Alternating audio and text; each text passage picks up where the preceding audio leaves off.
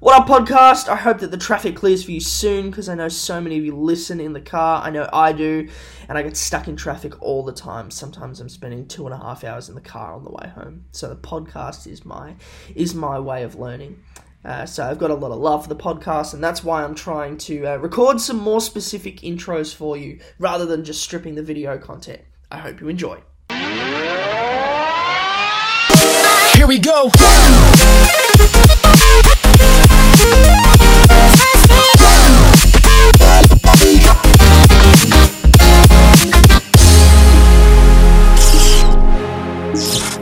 Hello and welcome to episode 15. I have no idea what episode we're up to now. Episode 15, I think. Podcast. Yeah. Hello and welcome to episode 15 of Realestate TV. I'm very excited to have you on the show this morning.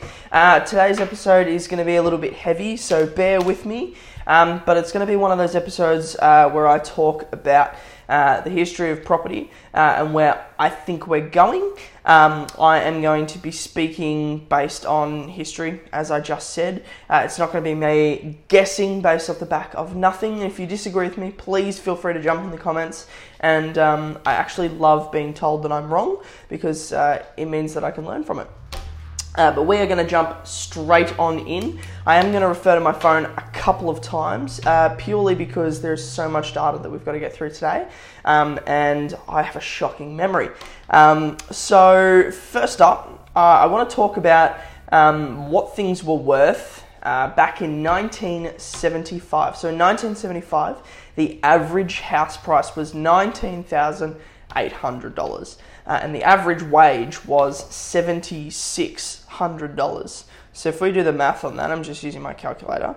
If we do 19,800 divided by $7,600, you were borrowing in a mortgage 2.6 times your average, your yearly wage, should I say. So 2.6. Now the thing that I find alarming is today in Melbourne, the average property median price is $665,000, and the average wage is $1,600 a week, 83k divided by 83,000. We are now borrowing 8 times what our yearly wage is. So that's the concern. That's the concern that I'm having. That ratio is going up. It's not coming down. And really the reason I'm making this episode is to sit you down and tell you that I think that today is the day that you need to buy property if it's something that you ever want to do. Because I genuinely believe that over the next decade it's going to progress, and that 8 I think will become a 9.5, maybe even a 10. And that's going to mean that things are going to start very, very quickly becoming quite unaffordable, should I say. Now, I think that's the reason that the government banks have started allowing 5% deposits for loans, because they're just more expensive than they've ever been, but not from a monetary value point of view, from a percentage point of view of what you're earning every year. It's becoming very, very difficult to be able to save a 20% deposit. I mean, what's 20% of 650? It's just 24? 650, it's 665 actually. 665,000. I was not very good at maths in school. 133. It's 133. $133,000 a year. That's huge. I mean, if you were to actually save that, that would take a really long time, unless you had a partner. But if you were on the average of 83k a year and doing it yourself, I mean, if you were lucky and you could put 20k aside a year, it's still going to take you 6.65 years, which is a lot. And I think that number's going to get worse. Now, I'm not here to be a doomsayer, by no point. I think right now is such a great time to buy a property, because you can get a 5% deposit loan still. Yes, it has a high interest rate, and yes, you will be paying LMI, but if you're a first home buyer and you can get your parents to go guarantor for you, you won't be paying LMI. So, if we have a look at 665,000 And then where was my brain going with this? I have a shocking memory. 665. 5% deposit. $33,250 for the average house price. Now, of course, you're not going to go out and buy a $665,000 mortgage unless you haven't got your head screwed on properly. You're probably going to look for something a little bit cheaper. I mean, I bought this unit way back when for $335. It's now worth $400. That's the sort of ballpark you're probably going to sit in. I mean, $400 though, 5% deposit is $20,000. So I genuinely believe this is probably one of the last times in history, and I'm saying this as a State of the Union, I believe that this is one of the last times in history that you'll be able to buy a house with a reasonable deposit like that. I think that over the next decade it's going to change. And my genuine belief is that, well, I got my data from 1975. I think that by the year, well, that's an extra 45 years, 2064. I think that by the year 2064, people like me and you will not be buying property because it'll just be too expensive. I mean, if we have a look at the percentage by how property has grown, so we've got, so now it's 665,000, and we divide that by 19,800. Yeah. It's gone up 33.58 times what it was then. So if you apply that number to what we have now, clearly was not good at maths at school. 665,000 times 33.58, $22.33 million. So if you look at the data and you believe that that rule won't change over time, government initiatives won't change it, spending habits of investors won't change it, what we're saying is that in the year 2064, property will be worth $22.33 million. That's a lot of spundulus. And if you have to try and save a 5% deposit based on that, divide by 100 times 5, it's a $1.1 million deposit. I did the math earlier, and I think that by that stage, well, if we have a look at it, the average wage in 75 was 7,600. I'll do it backwards. It's now 83. Okay, 83 bit divided by 7,600. So 10.92. So the average wage has gone up by 10.92. So if we apply that 83,000 divided by times, so 10.92,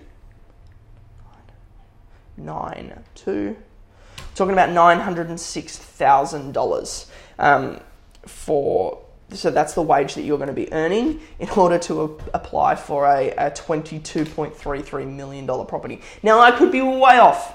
I mean, property could only go up by $100,000 in the next 45 years. That's horrible. But I don't think that to be the case. I think that it probably will go up by something like that. And I just think it's going to get to a point, there'll be a threshold, there'll be a moment in time where we see normal human beings phasing out. And I personally believe, and this is not what anyone else is saying, this is just a hunch that I have.